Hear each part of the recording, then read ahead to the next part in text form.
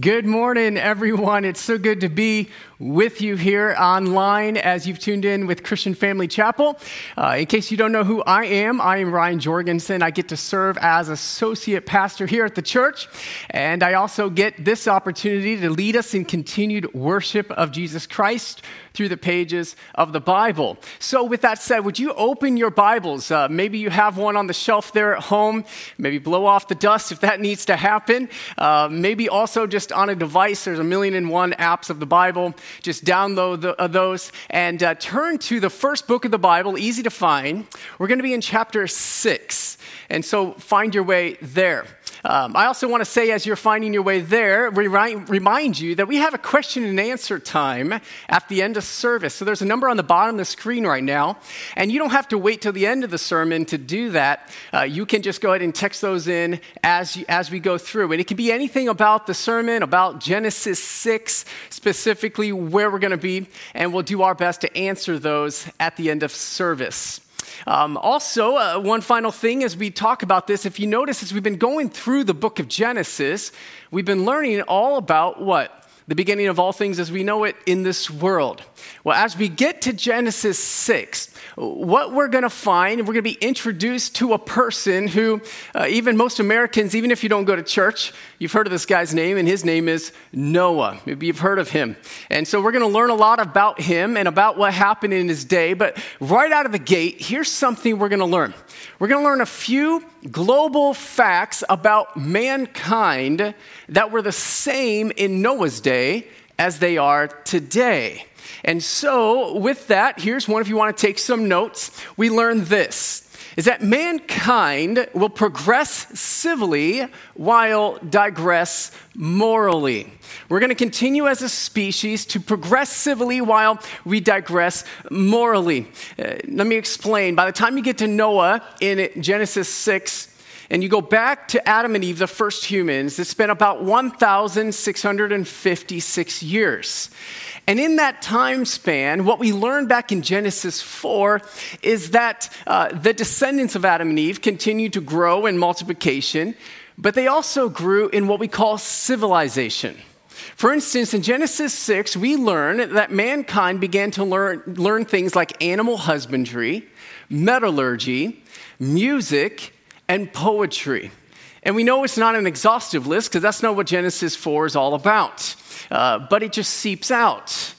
Now, how in the world are they growing in these things over that period of time? Where does that even come from? Well, that actually comes from even farther back. When you go to Genesis 1 and 2, we learn that when God made the human race and the first people, Adam and Eve, is that he made us special compared to every other creature that he made. And that is this. He made you and I, even today, all of us, we are made in the image of God. And a couple of the aspects of what it means to be made in the image of God is, one, we can learn and obtain knowledge to much greater degrees than any other creature that God has made on the planet. Additionally, another aspect of the image of God is that we can take that very knowledge and we can build and create things bigger, grander, and so forth than any other creature in the universe. For instance, this came out actually through my 7-year-old daughter the other day. I have a casting tool that I use to get the screen from my computer up onto the TV screen. And what it does is it rotates through these pictures that people take around the world. Well, I was in a different room while that was going, and all of a sudden I heard my 7-year-old daughter go, "Wow." And so I ran into the room to see what caught her attention, and it was one of the pictures. Specifically, the picture was this. It was the skyscrapers of a modern downtown city somewhere far away from where we're at here. And what it was is specifically she was amazed by the ingenuity, by the size and the grandeur of these buildings in this city. Now, what or who made that city? Well, it wasn't animals, I can tell you that. It wasn't elephants didn't make the city. It was what? It was human beings. Well, how did humans do that with ingenuity and creativity and ability to build? Well, again, it comes back from the fact that we are made in the image of God. And so that's some facts about us. Well, also what we know is that we continue to grow in civilization. We continue to grow in our knowledge. For instance, we're smarter. We know more now as a mankind than we did, let's say, 3,000 years ago. We know more than we did even 100 years ago. Let me run through a few things we've learned compared to what we used to think. Here's one. Maybe you've seen something like this before. We used to believe that the earth was flat. Now, I did just meet a new friend recently that I know that there are still some who believe it's flat, but I'm just going to say this with all love and respect. It's not. We live on a globe, all right? Here's another thing that we have learned differently. What is this? Well, I can tell you what it's not. It's not a planet anymore. When I grew up, and in our science books, this was a planet. It was called Pluto. I guess it's not a planet now, and so we know different. By the way, let me just say this with all love, but if you ever meet a scientist who kind of carries himself or claims that science is always just hard fact, never wrong, just kindly remind them that scientists got a whole planet wrong. That's kind of a big deal if you ask me. So why don't we just all eat some humble pie today? All right, here's another thing we've learned differently. From the 1500s to the 1800s, people used to think that California was an island. You can find map after map in history that this is what they thought, up to the 1800s. Obviously, we know that's not true. Now, I know some of you might be sitting there thinking, I wish California was an island. But that's a different point for another day and another conversation. Here's one more final thing that we used to think different. In an area of the world, people used to believe that Brussels sprouts were possessed by demons. Fact. Now, let me just say this. I might jump on the bandwagon and at least say there's something diabolical about Brussels sprouts. All right? But the point is this. We grow in knowledge as mankind, in civilization. How about this? With that knowledge, do we grow in our ability to create and to build things? You better believe it. Here's just a few things that came to my mind. We used to live in caves when we started off and so forth. But today we take the stone and the metals from the caves and we build skyscrapers half a mile into the sky. Right? Here's another one. The human lifespan in America in the year 1900 was 47 years old.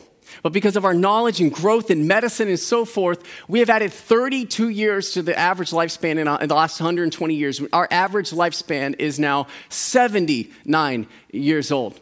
Here's another one we've grown. Because of infertility medicine, millions of couples around the world now have some hope of having children when before, other than a miracle of God, it was never going to happen. You see, I can go on and on and on today about the advances of civilization that we continue to grow in. And so that's what happened in Noah's day. That's what's happening in our day. Now, if you think about this, if that's how it happens, that we're going to continue to grow and advance, shouldn't we get to what we call a utopia in this world, where there's no more pain, no more problems, no more poverty, no more crime, we're fixing everything? I mean, you would think so. It kind of makes sense.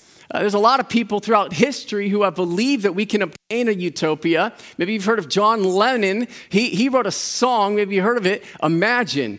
By the way, the Brits have voted it the number one song of all time. And in that song, here's some of his lyrics. He writes, Imagine there's no heaven. It's easy for you to try. No hell below us, above us only the sky. Imagine all the people living for today.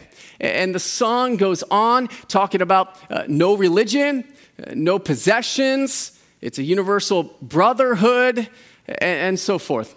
And there's been a lot of people throughout history that have believed this even till today, that we can obtain a utopia. Usually they tend to be called Marxists, and they form governments called communism. But that's actually not all there is. There's people in all sorts of places. Just in this pandemic, there were a bunch of celebrities who filmed themselves on Instagram singing this very song, and they weren't all from communist countries. So can we obtain a utopia? But I want you to hear really clearly is that, yes, mankind will progressively because we're made in the image of God. But here's another important fact, is that mankind will continue to digress, though, morally. And it's what happened in Noah's day. And now this is the time we're going to look into the passage. So again, I want to remind you that you're going to get so much more out of the sermon if you're looking in the Bible for yourself. But here's Genesis 6, chapter 1. We're looking for how bad it got in Noah's day. It says this. Now it came about when men began to multiply on the face of the land. Now right there, if you want to write in your own Bible, men, you want to maybe write the word humans. You're going to see why. So these humans, these men began to multiply on the face of the land, and daughters were born to them. That the sons of God. Now right there, you need to write the word demons. That's right, that's not a glitch on the internet. I said that. Write the word demons. Now let me explain to you why we believe that the sons of God in this passage are demons. A couple reasons. One, everywhere in the Old Testament, the first part of the Bible, every time the phrase sons of God is used for either angels or demons, never for humans. Then when you read places like Job chapter 2, verse 1, it specifically says that Satan and the sons of God were coming and talking to God. It was talking about demons were coming and talking to God. Then you add to that this fact that historical Judaism, which is where we get the Old Testament, they're the ones that gave it to us, they have always interpreted this passage as demons. Now, what are the demons do? Continue to read on. Well, it says that the sons of God saw that the daughters of men were beautiful, and they took wives for themselves, whomever they chose. So, what's going on here? We have demons entering into a special relationship with humans. I'm going to let the parents at home, you explain that to the level you want to. But the rest of us all know what's being talked about. Now, there's a couple theories that's going on here. Either this. Demons are taking physical human form and having these special relationships, and that's very possible. Satan took a form of what? A snake in Genesis 3. Angels throughout the Bible take human form and walk and talk with humans. So it's very possible that that is what was going on. Or the other theory is that demons were possessing human men and then entering into relationships that way. Either way, the point is this. Demons are directly getting involved with people because people want it in these special ways. And so, what does God say about that? Look at it, verse 3. Then the Lord said, "My spirit will not strive or fight with man forever, because he also is flesh. Nevertheless, his days shall be 120 years." You see, in other words, God is saying, I am sick and tired of these humans, these creatures. Yes, I've made them in my image, but here they are going all the way to this level of depravity. Doing, you know what, with demons, right? We have to understand the level of this depravity. This is not stealing pencils or cheating on taxes, all right? This is pretty low level of sin. And so it doesn't stop there. Let's go on. What continues to happen? Verse 4, the Nephilim were on the earth in those days and also afterward when the sons of God came into the daughters of men and they bore children to them. Those were the mighty men who were of old, men of renown. And so apparently offspring is now coming from these special relationships.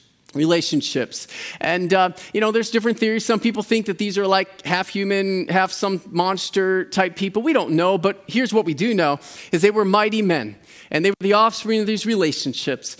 Well, God then summarizes the depravity, the digression of morality in Noah's day in verse 5. Look at this. Then the Lord saw that the wickedness of man was great on the earth.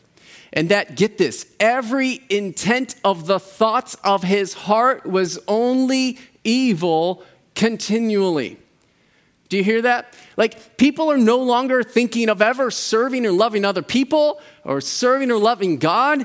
They are all about themselves. They're all about their sin. They're all about evil. And so what does God say in response? Verse 6.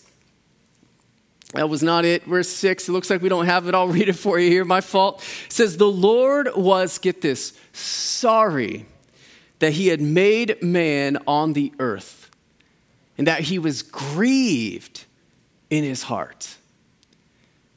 You see, this is a really sad moment.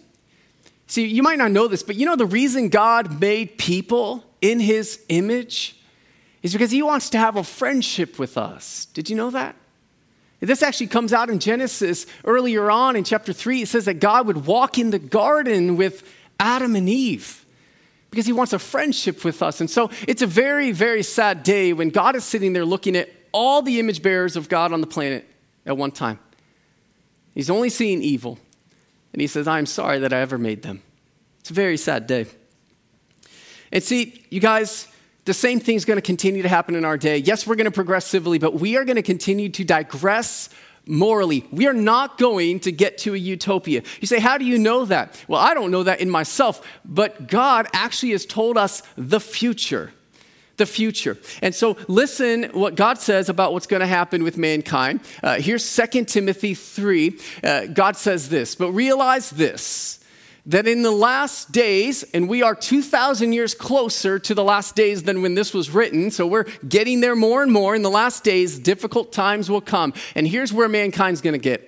Men will be lovers of self, lovers of money, boastful, arrogant, revilers, disobedient to parents, ungrateful, unholy, unloving, irreconcilable, malicious gossips, without self-control, brutal, haters of good, treacherous, reckless. You guys hearing a utopia? I'm not hearing one, right? Reckless, conceited, lovers of pleasure rather than lovers of God, holding to a form of godliness, although they have denied its power. And of course, God says, hey, avoid such people and don't be those kinds of people, right? But what we hear here is not a utopia.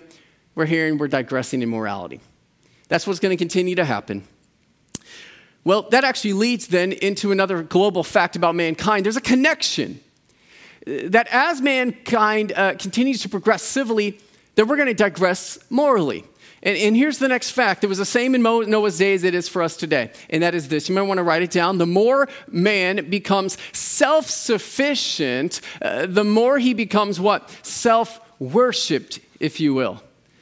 Let me explain. I know this is a general statement. There's always exceptions to the rule. But in Noah's day, the more they grew in civilization, they became more self-sufficient. And then they stopped needing God, stopped seeking after God, and in a sense became all about themselves and what they wanted. Why? Because they're pulling themselves up by their own bootstraps. They no longer need a God because they're progressing and so forth. And see, this is actually something Jesus actually talked about. In Matthew 19, Jesus says this. He says it's easier, get this picture, for a camel to go through the eye of a needle than for a what? A rich man to enter the kingdom of God. In other words, here's what Jesus is saying. The more rich someone gets, which is self-sufficient, and usually what does civilization bring? What does increased knowledge bring? It brings more stuff. That's how it happens. And the more that we get more stuff, the more we get self-sufficient, there's this thing called pride that can come in. And pride can come in, and all of a sudden, next thing you know, we're saying, well, we don't need God so much. We can kind of do things on my own and even get to the point where we say we don't even believe in a God anymore. I know there might be some people right now, you might want to debate this point with me, and I'll just say this. I used to study history before God called me into ministry, and I'm telling you, you study, generally speaking, the more civilized a people group gets, the less religious they become, unless there's a religion that suppresses people by force. There's always those exceptions. But if they have any free will and so forth in it all, they go away from God the more they progress. For instance, we need water for our crops. Well, we'll build our irrigation systems. We don't need to ask a God for rain.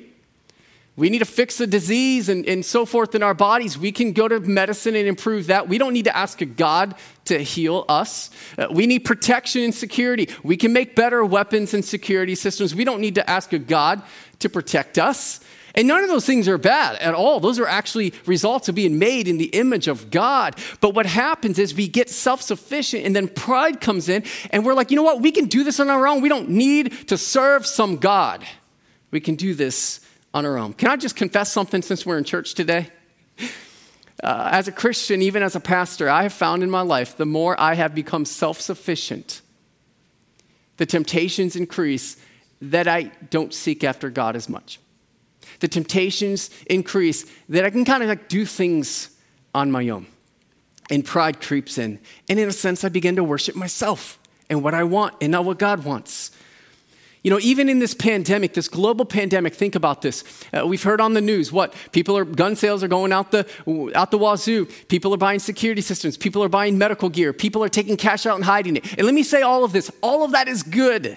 I want you to hear me on that. That's actually biblical wisdom stuff there, and I hope a lot of you are doing those things. But here's the question. Are we seeking after God, though? Are we looking to God, or are we doing this? I'm taking matters into my own hands, and I don't need God. You see? And that's what happens so often, but I want you to hear a really important point. The reality is this, is that we can progress so much that we can remove almost any physical need that exists in this planet. But there is an infinitely greater need that every human being has that none of that will ever touch. And that is, we have a spiritual need. That we are not right with our Maker. And it's because of this thing called sin. Maybe you've heard of it. Let me tell you what sin is. Sin is a rebellion against our Maker. And we're all born with it because we get it from Adam and Eve. It's been passed down to every human. In fact, that's what explains why there's evil in this world and why we're never going to get to a utopia is because of sin. And this sin it's twofold. It's if I need a savior, if I need help, I'm my self-savior. I'm it, and I can take care of things on my own. And you know what? I'm also my own Lord. God isn't my savior. God isn't my Lord. I'm going to live life the way that I want to. And the Bible says there's nothing we can do to get rid of this sin on our own. Well, what's the result of sin? What's the big point about sin? What does it cause? Well, God actually tells us this in Romans 6:23. The wages or the consequence of sin is death. And there's actually two deaths, or if you will, two judgments. The first is that we're going to physically die. That's ultimately what causes death, sin. It's not the cancer, it's not the car wreck. Those are effects that all come from this thing called sin that has messed up our world. But it's not just a physical death. The Bible also teaches there's a second death that's coming after we leave this world because we're all made with souls. And there's a place called hell where we will go forever separated from God because of sin. And that leads to a third global fact about mankind, the same thing that was in Noah's day, same thing for us, and that's this, is that there's a final judgment that's coming. There's a final judgment that's coming. Well, in Noah's day, in what we just read, does a judgment come out? Well, it does. Maybe you missed it. Let me show you here in verse 3.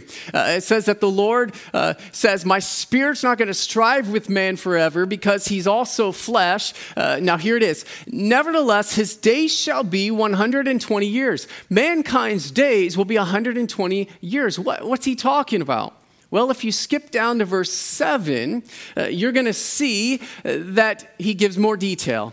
He says, I will blot out man whom I have created from the face of the land, from man to animals to creeping things and to birds of the sky, for I am sorry that I have made them. You hear that? In other words, God is saying that I'm going to give 120 years to mankind until I'm going to end evil by ending mankind. Then as you read in Genesis 6, verses 8 through 12, it's actually a breath of fresh air. God talks about the only family on the planet that is actually humble and actually seeking after God. That's Noah and his family.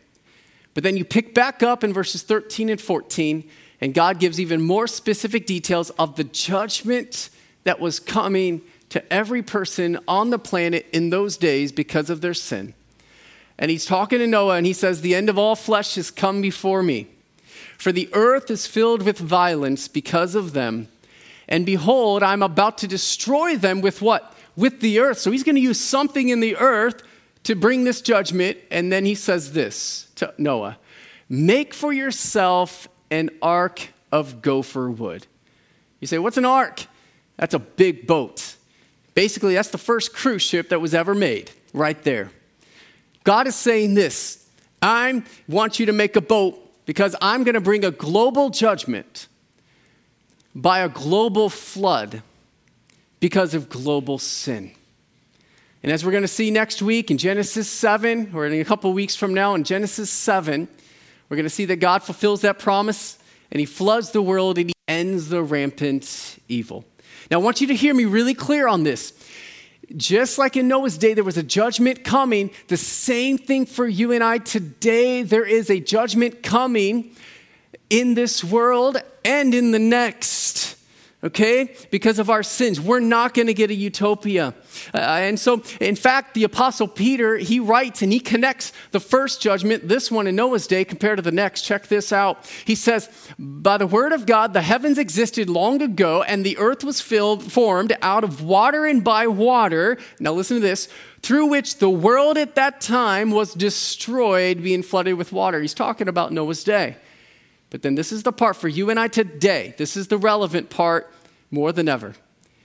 But the day of the Lord will come like a thief, in which the heavens will pass away with a roar, and the elements will be destroyed with not water next time, but what? With intense heat, and the earth and its works will be burned up. The first judgment of the world was by water. God says the second judgment is going to be by fire. And why is it? Because of our sin.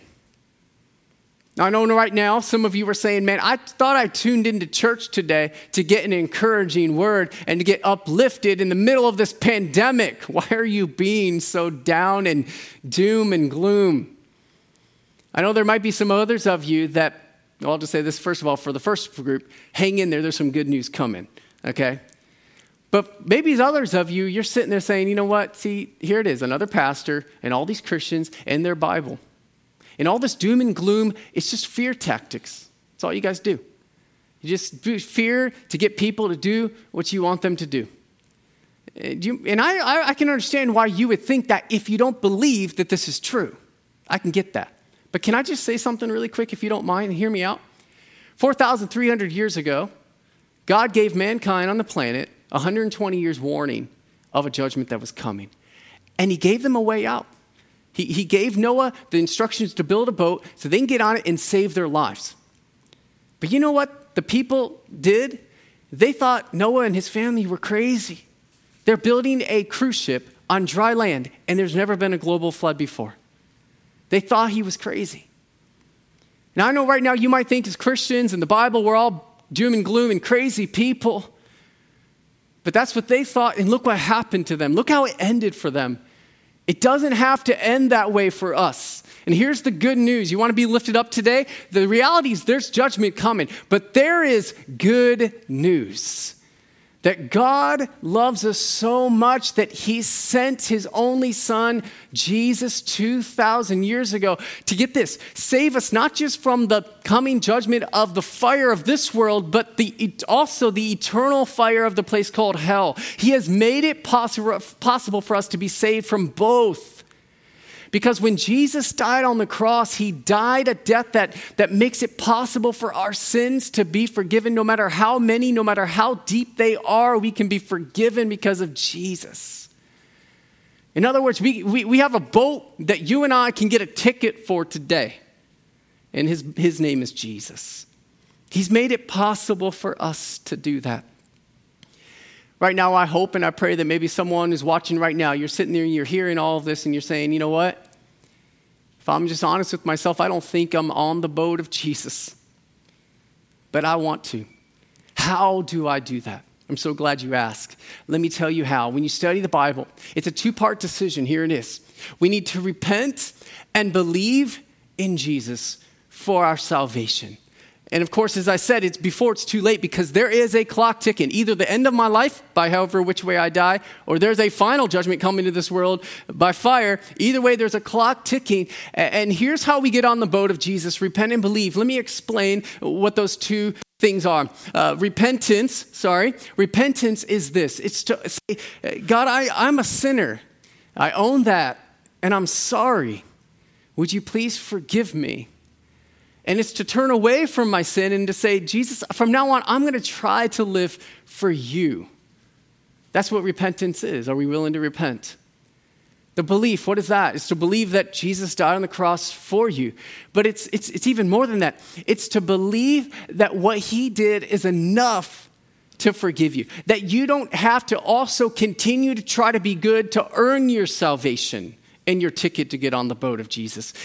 Do we believe that Jesus is enough? If we're willing to repent and believe, God says, right there, I will forgive you from all your sins. And I will give you, if you will, the ticket that I'll save you from this wrath here and to the final one, into eternity. And instead, you can come live with me. Can I share with you a story? True story about a guy who grew up in the 50s and 60s.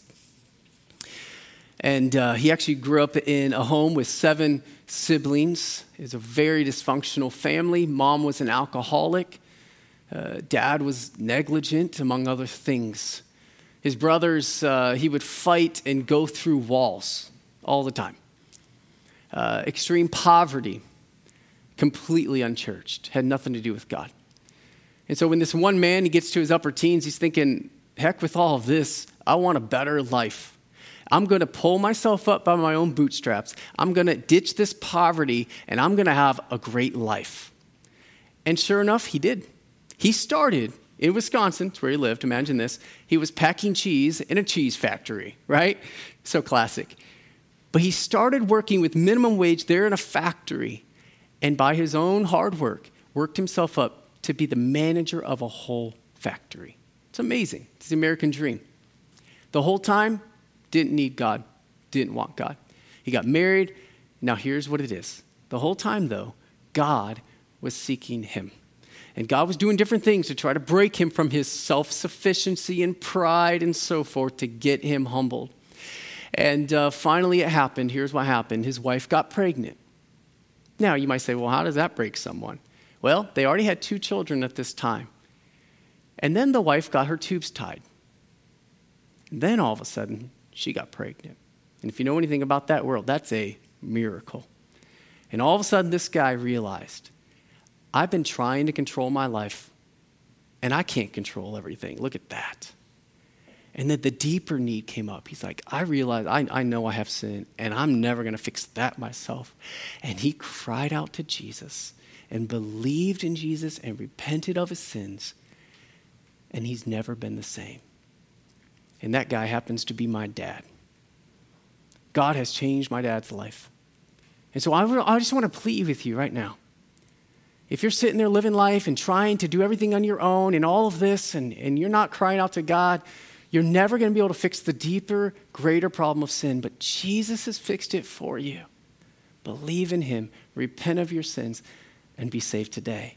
If you have more questions about this, feel free to text that line, that number we have. We'd love to answer those. If you pray and you give your life to Christ, please let us know too. We want to hear about that. Now, let me wrap this up. There's a couple points. What happens? We've got our ticket. Praise God, right? We've got our ticket. We're on the boat. We've been saved. What do we do now? Do we just hang on to our ticket and just wait for God to bring us home? No. Jesus has given us instructions of what to do, just like Noah. You see, Noah was a preacher of the gospel to his people, telling them to get saved. The same thing for you and I. Hold on. We got to get, there it is.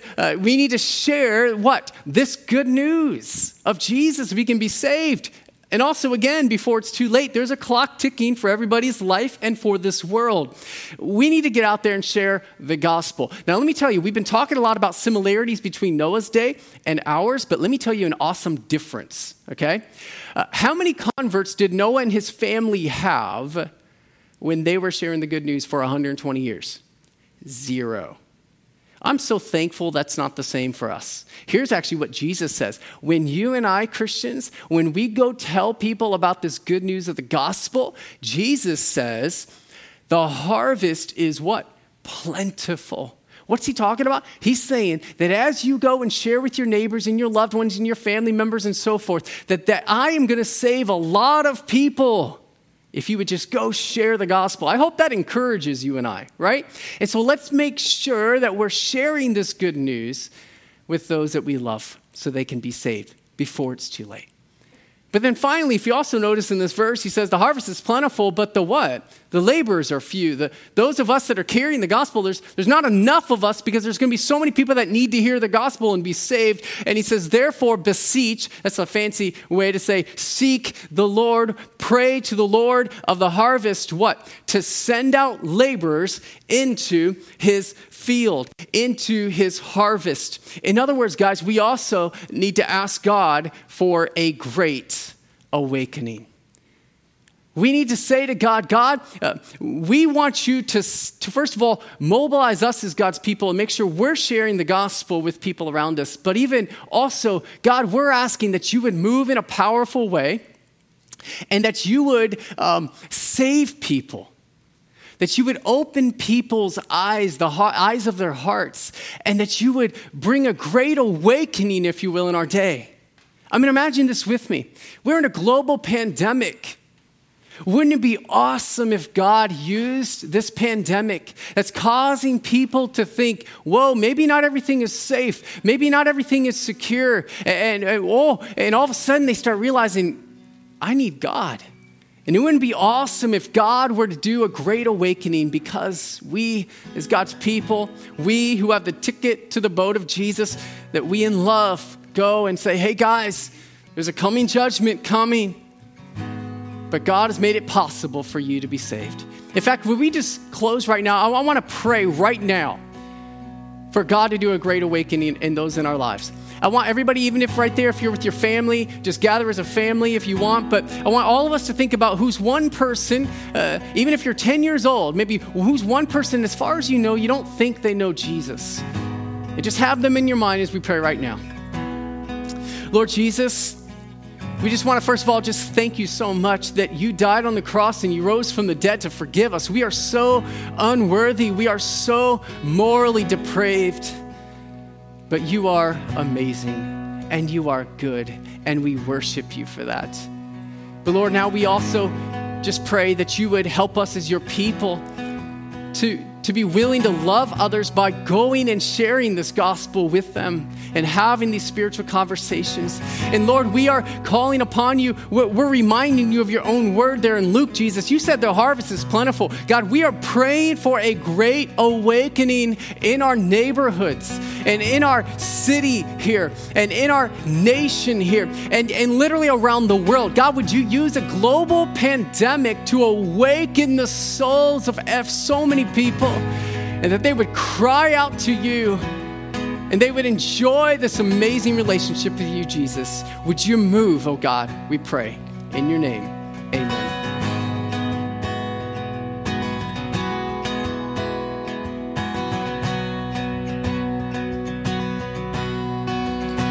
When you move, darkness runs for cover. When you move, no one's turned away. Where you are, fear turns into praises.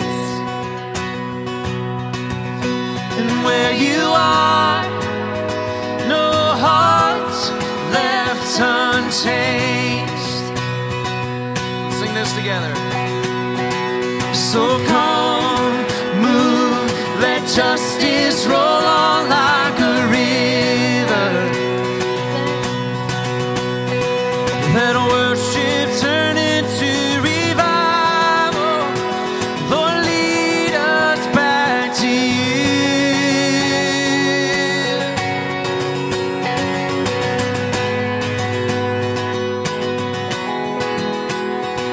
I invite you to sing with us. When you move, outcasts, find a family. When you move, the outcast finds a family. When you move, the orphan finds a home. Oh, here we are. Oh, teach us to love mercy with humble hearts.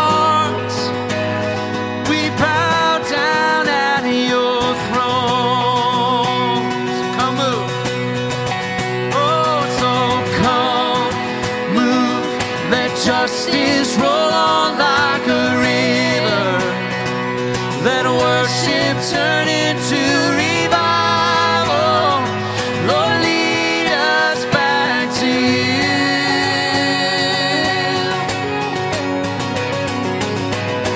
King of all generations, let every tongue and nation surrender all to you alone. King of all.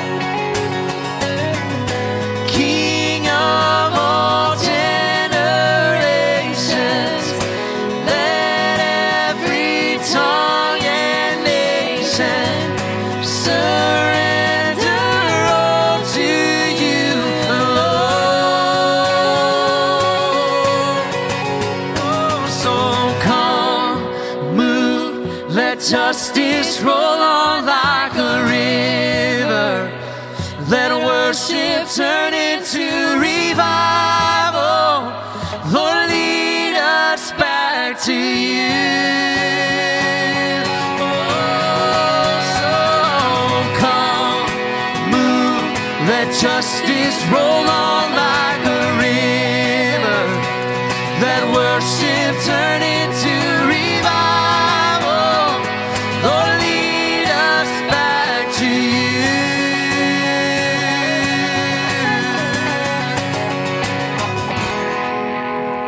Amen. That's our desire, that we would ask and seek the Lord to move in our hearts. So praying for that for you today and the rest of the day and the rest of this week, that we would seek after him, knowing and trusting that when he moves, lives get changed, orphans find homes, all those things that we just sung about. I hope that encourages you today. I'm glad that you joined us today. Grateful for the word from Ryan. I want to invite you. We're going to take about a 60-second break like we've done in the past few weeks. We're going to do a live Q&A. Some of you have already sent in some questions. We thank you for that. If you have some questions you'd like Ryan and Jonathan to talk through, they'd be glad to do that. Just send them to that text number at the bottom of the screen. And we're going to take a few minutes. You don't have to do anything. Just keep the video rolling, and we'll be back in just a little bit. I'm glad you're here with us.